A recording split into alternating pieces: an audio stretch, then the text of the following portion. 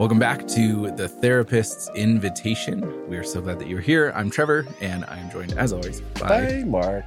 And if you have not already purchased Dr. Mayfield's book, I highly recommend it, called The Path Out of Loneliness. He may not say as much, but it is an exceptional piece of work and out of an incredible amount of timing for where we are just as a society and a culture and a world with all that's been happening in the past couple of years. And so definitely food for thought, even if you're thinking that you aren't lonely and you don't have any problems with that.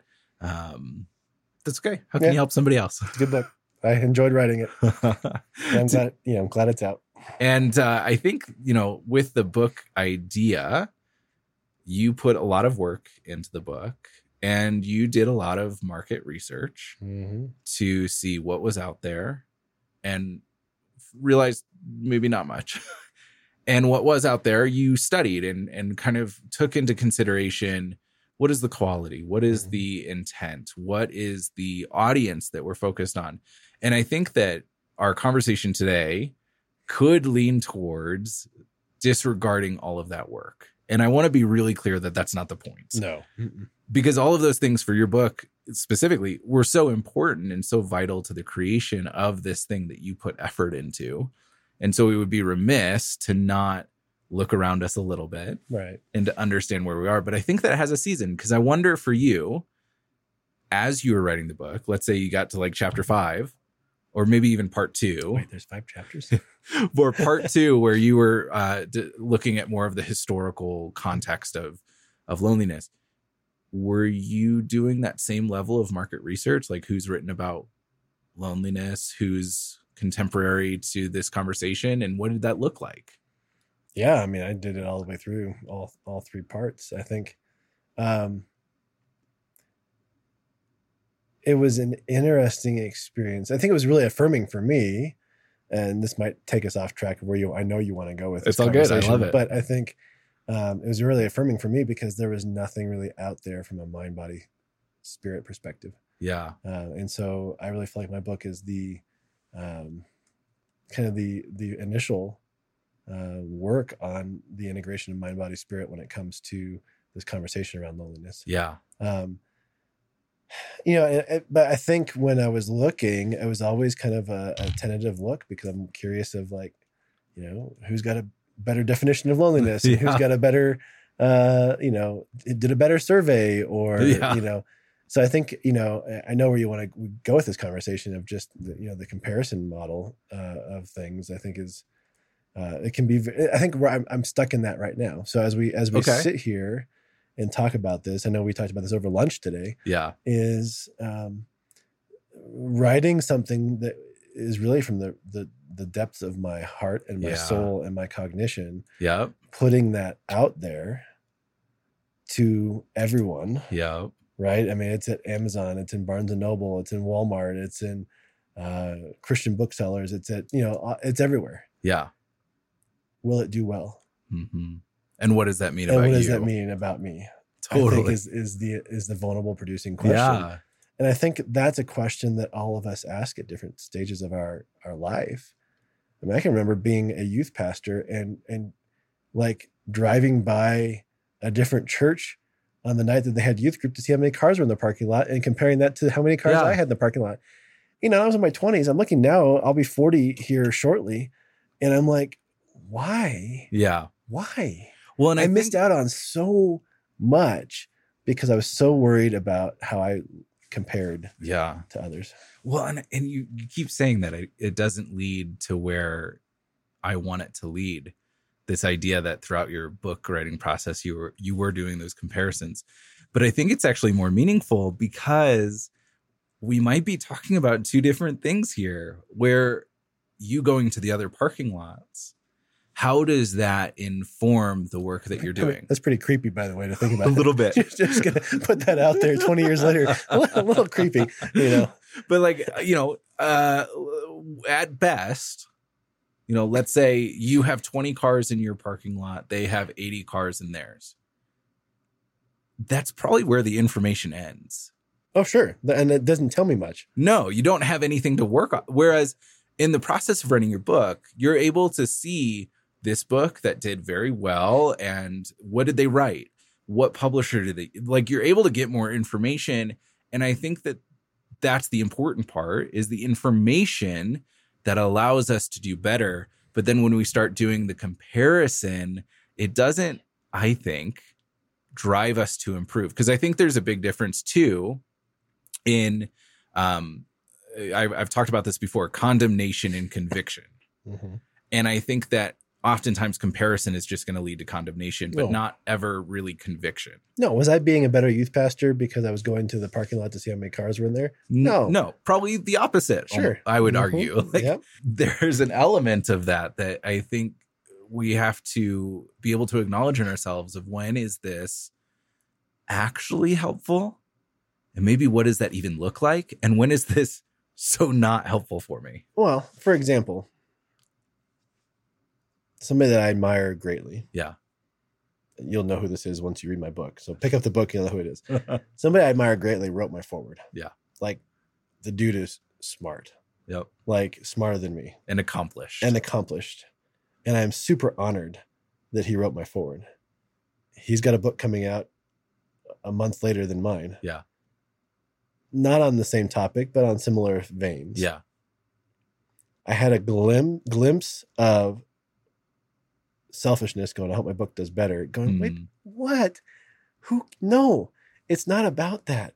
Yeah. And I had to come back to, that was the conviction condemnation conversation. Yeah. I came back to, why did I write this book in the first place? I wrote this book because I was being obedient to the message that was instilled in me by God. Yep. And I had to be faithful to that because it was eating me alive. Yeah. That's why I wrote the book. Not so that you could do better than... Not that I could do better than so-and-so. Yeah. And we talked about that at lunch today, where there's a part of us that hopes the book doesn't do well, so life can just kind of go on as normal. Right. But it goes back to the message that I have about creating common language around our mental health experience, creating common language around our relational experience. Yeah. That's why I wrote this book on loneliness. And I really do hope it gets in the hands of millions of people. Yeah. Not so that it will do well. Right. But because the message needs to be heard by people. Yeah. But it's an interesting and maybe that place to be. Maybe you touched on like that difference of, maybe the difference is just how we are responding to what we're doing. So, you know, in that drive, we're picking on you a lot today, apparently. In that drive to the other youth groups, it was condemnation. Mm-hmm. You're not doing as well. They're doing better than you. You're a terrible, blah, blah, all those thoughts, right? I'm not as popular. You're not as popular. People don't like you as much as that youth pass. Like, all of those questions would arise. Whereas maybe with the book, there was a touch of that, but then it became conviction of, no, let me remind myself of the why that I'm doing this and let that drive us. Because I think the condemnation shuts us down and the conviction drives us. Well, sure. And then if you open up the leaflet in my book and you I had to sit, I actually was sitting in my office when I got the books in person a couple of days ago, and just started crying because I looked at the people that gave endorsements for this book. I'm an unknown. Nobody knows me. Right. It's my first real book. Right. You know, quotations real book.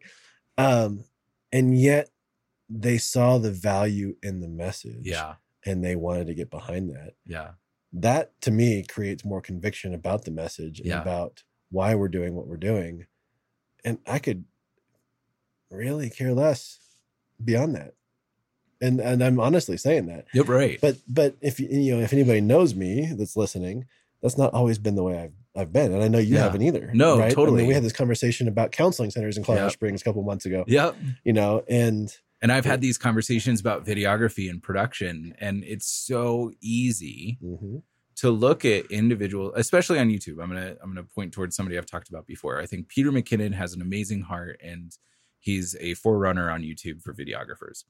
And it's so easy for me, in probably unhealth is really the difference for me, to watch his videos and compare and say, he's so much better than I am. I've been doing this for X amount of time. I should be better.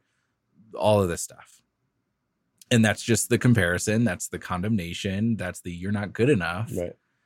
But then other times, and one of the reasons I really love what Peter McKinnon does is I go to those videos in health and they inform the work that I'm doing. They show me the things I can grow in. Let me pick on you for a minute. Yeah, go for it. Remember a couple years ago? I do. When I hired a videographer for our for our fundraising event. I do. Because I couldn't make it scheduling. You couldn't make it scheduling. Right. We would have gone with you, I think, first. But I remember just the conversations we had. And I know it was a sensitive moment and you were working through things. Yeah. But, I wonder what you were feeling in those moments of, wait a second. Totally. Yeah. It was so not much good enough or why, Totally. There was so much of that condemnation and so much of my own pride, which I think has a huge element here. Oh, gosh, mine gets in the way all the time. Because it was all about what was wrong with me and what I perceived to be better about this other person. And looking back on it, there are things that I learned from that engagement that I still use today. And there are so many other things that I could have learned, regardless of that person's skill above mine. There's so much that I could have learned in that moment that I missed out on because of the condemnation and the comparison. And probably just because my pride got in the way and it started getting hurt and it was unwilling to work out of conviction because and I think at that point, especially, I didn't really know why.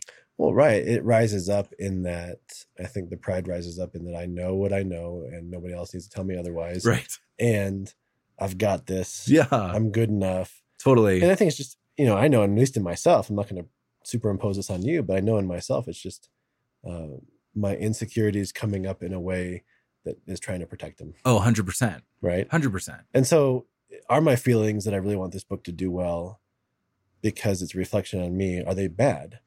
No, they're not, because I put my hands to something that I really believe in and it's really important. Blood, sweat, and tears, literally. Yeah. That's not bad in and of itself.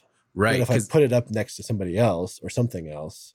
Or even if you allow the success of the book to mean something about your value. Yes. That is unhealthy. Right. But to look at the success of your book and see that just by it being published says something about the work that you put into it. My wife reminded me the other day, that was one of my bucket lists. Yeah. To be a published author. Yep. And she goes, you checked it off.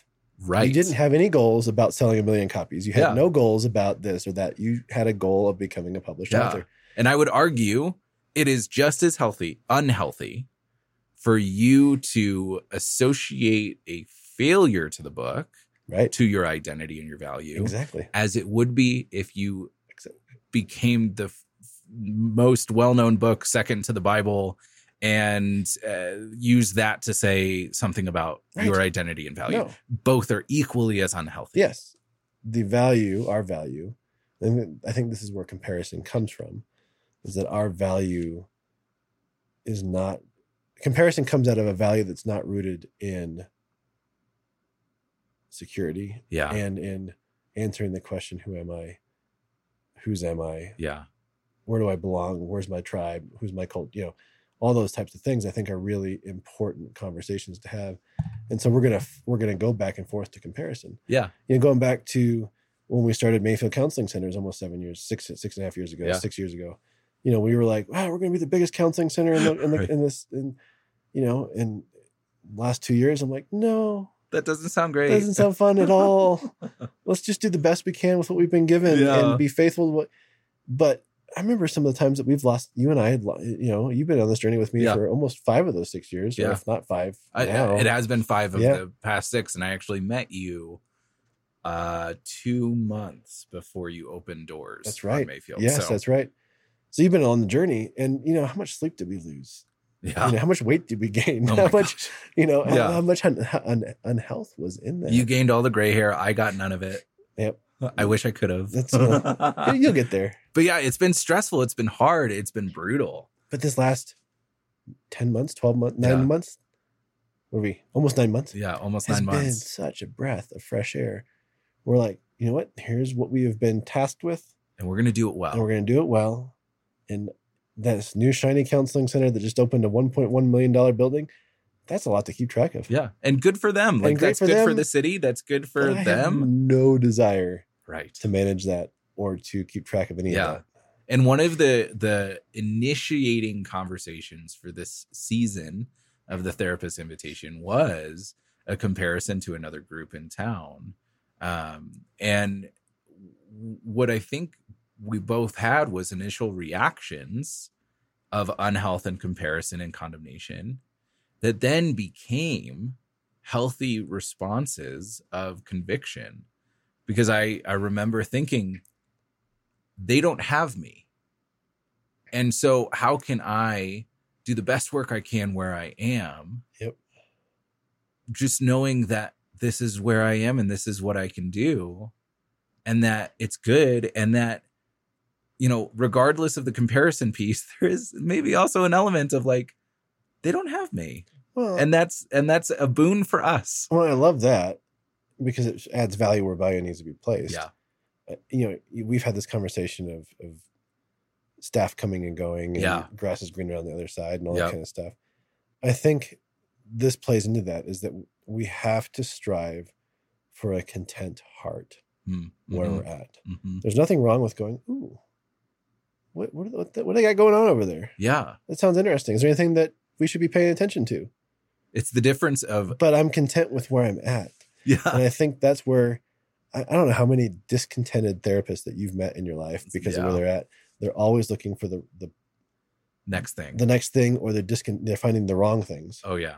You know, and I'm guilty of that. I think every single human being is. Right? Yeah. But it's going, no, let's just, like, what do we got? Yeah. We're sitting in a studio right now. Well, and I think we're, I don't know. There might be a difference, too, of seeing the other youth group as you're driving on to work and actively pursuing them.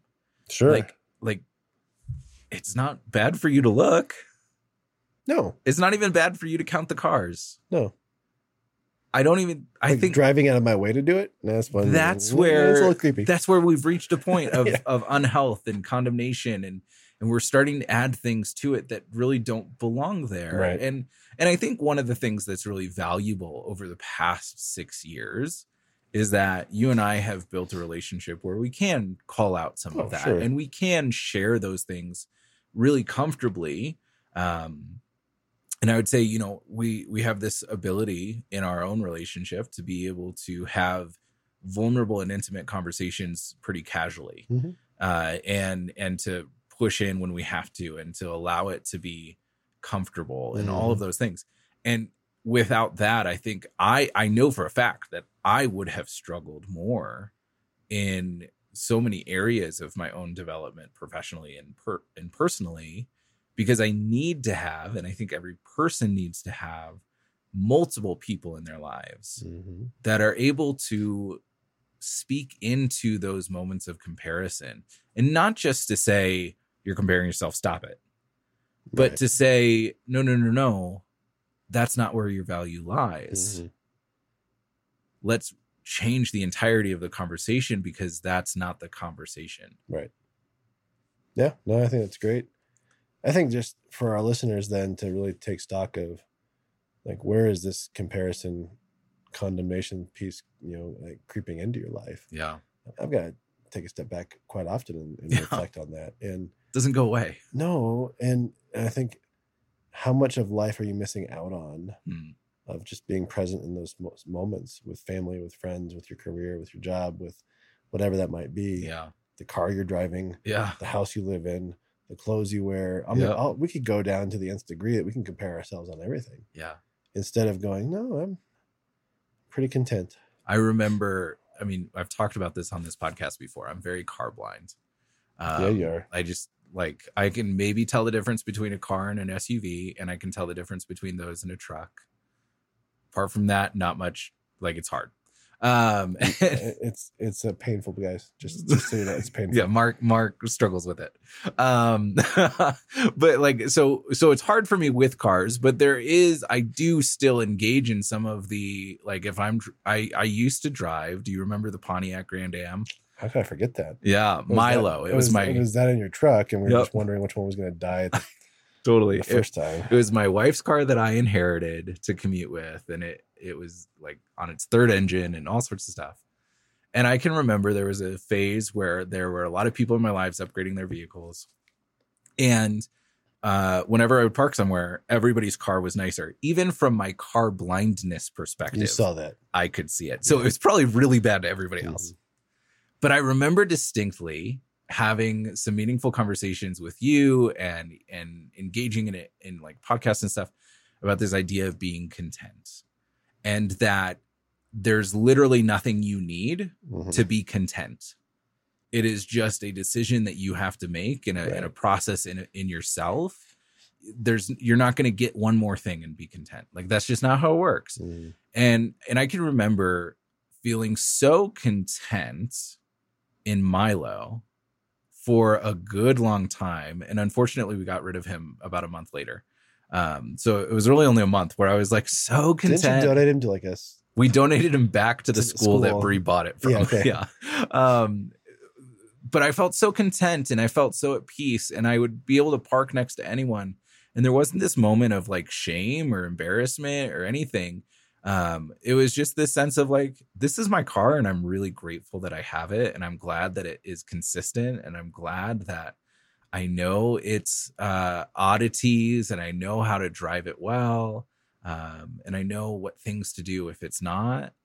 And it was just this sense of gratitude and peace and contentedness that I would argue surpassed even what I have now with the nice car that we replaced him with. And there's so many times that I want to just be able to return to that mindset in whatever I'm doing, where I'm okay. It's okay. I can grow and change and I can trade in that car, but not because I'm ashamed of it, not because I don't find value, not because of anything other than that's growth. Right. Yeah. Progress. Move forward. Development. Take stock of where you're at. And lean in, press in, ask the hard questions. I think that's why we talk about this kind of stuff on this podcast. So give us feedback. Let us know what you think, what you want to hear. I think we have like 42,500 listens, which is super exceeded anything that we ever expected. So thank you for staying in there and hanging in there with us, and look forward to talking more.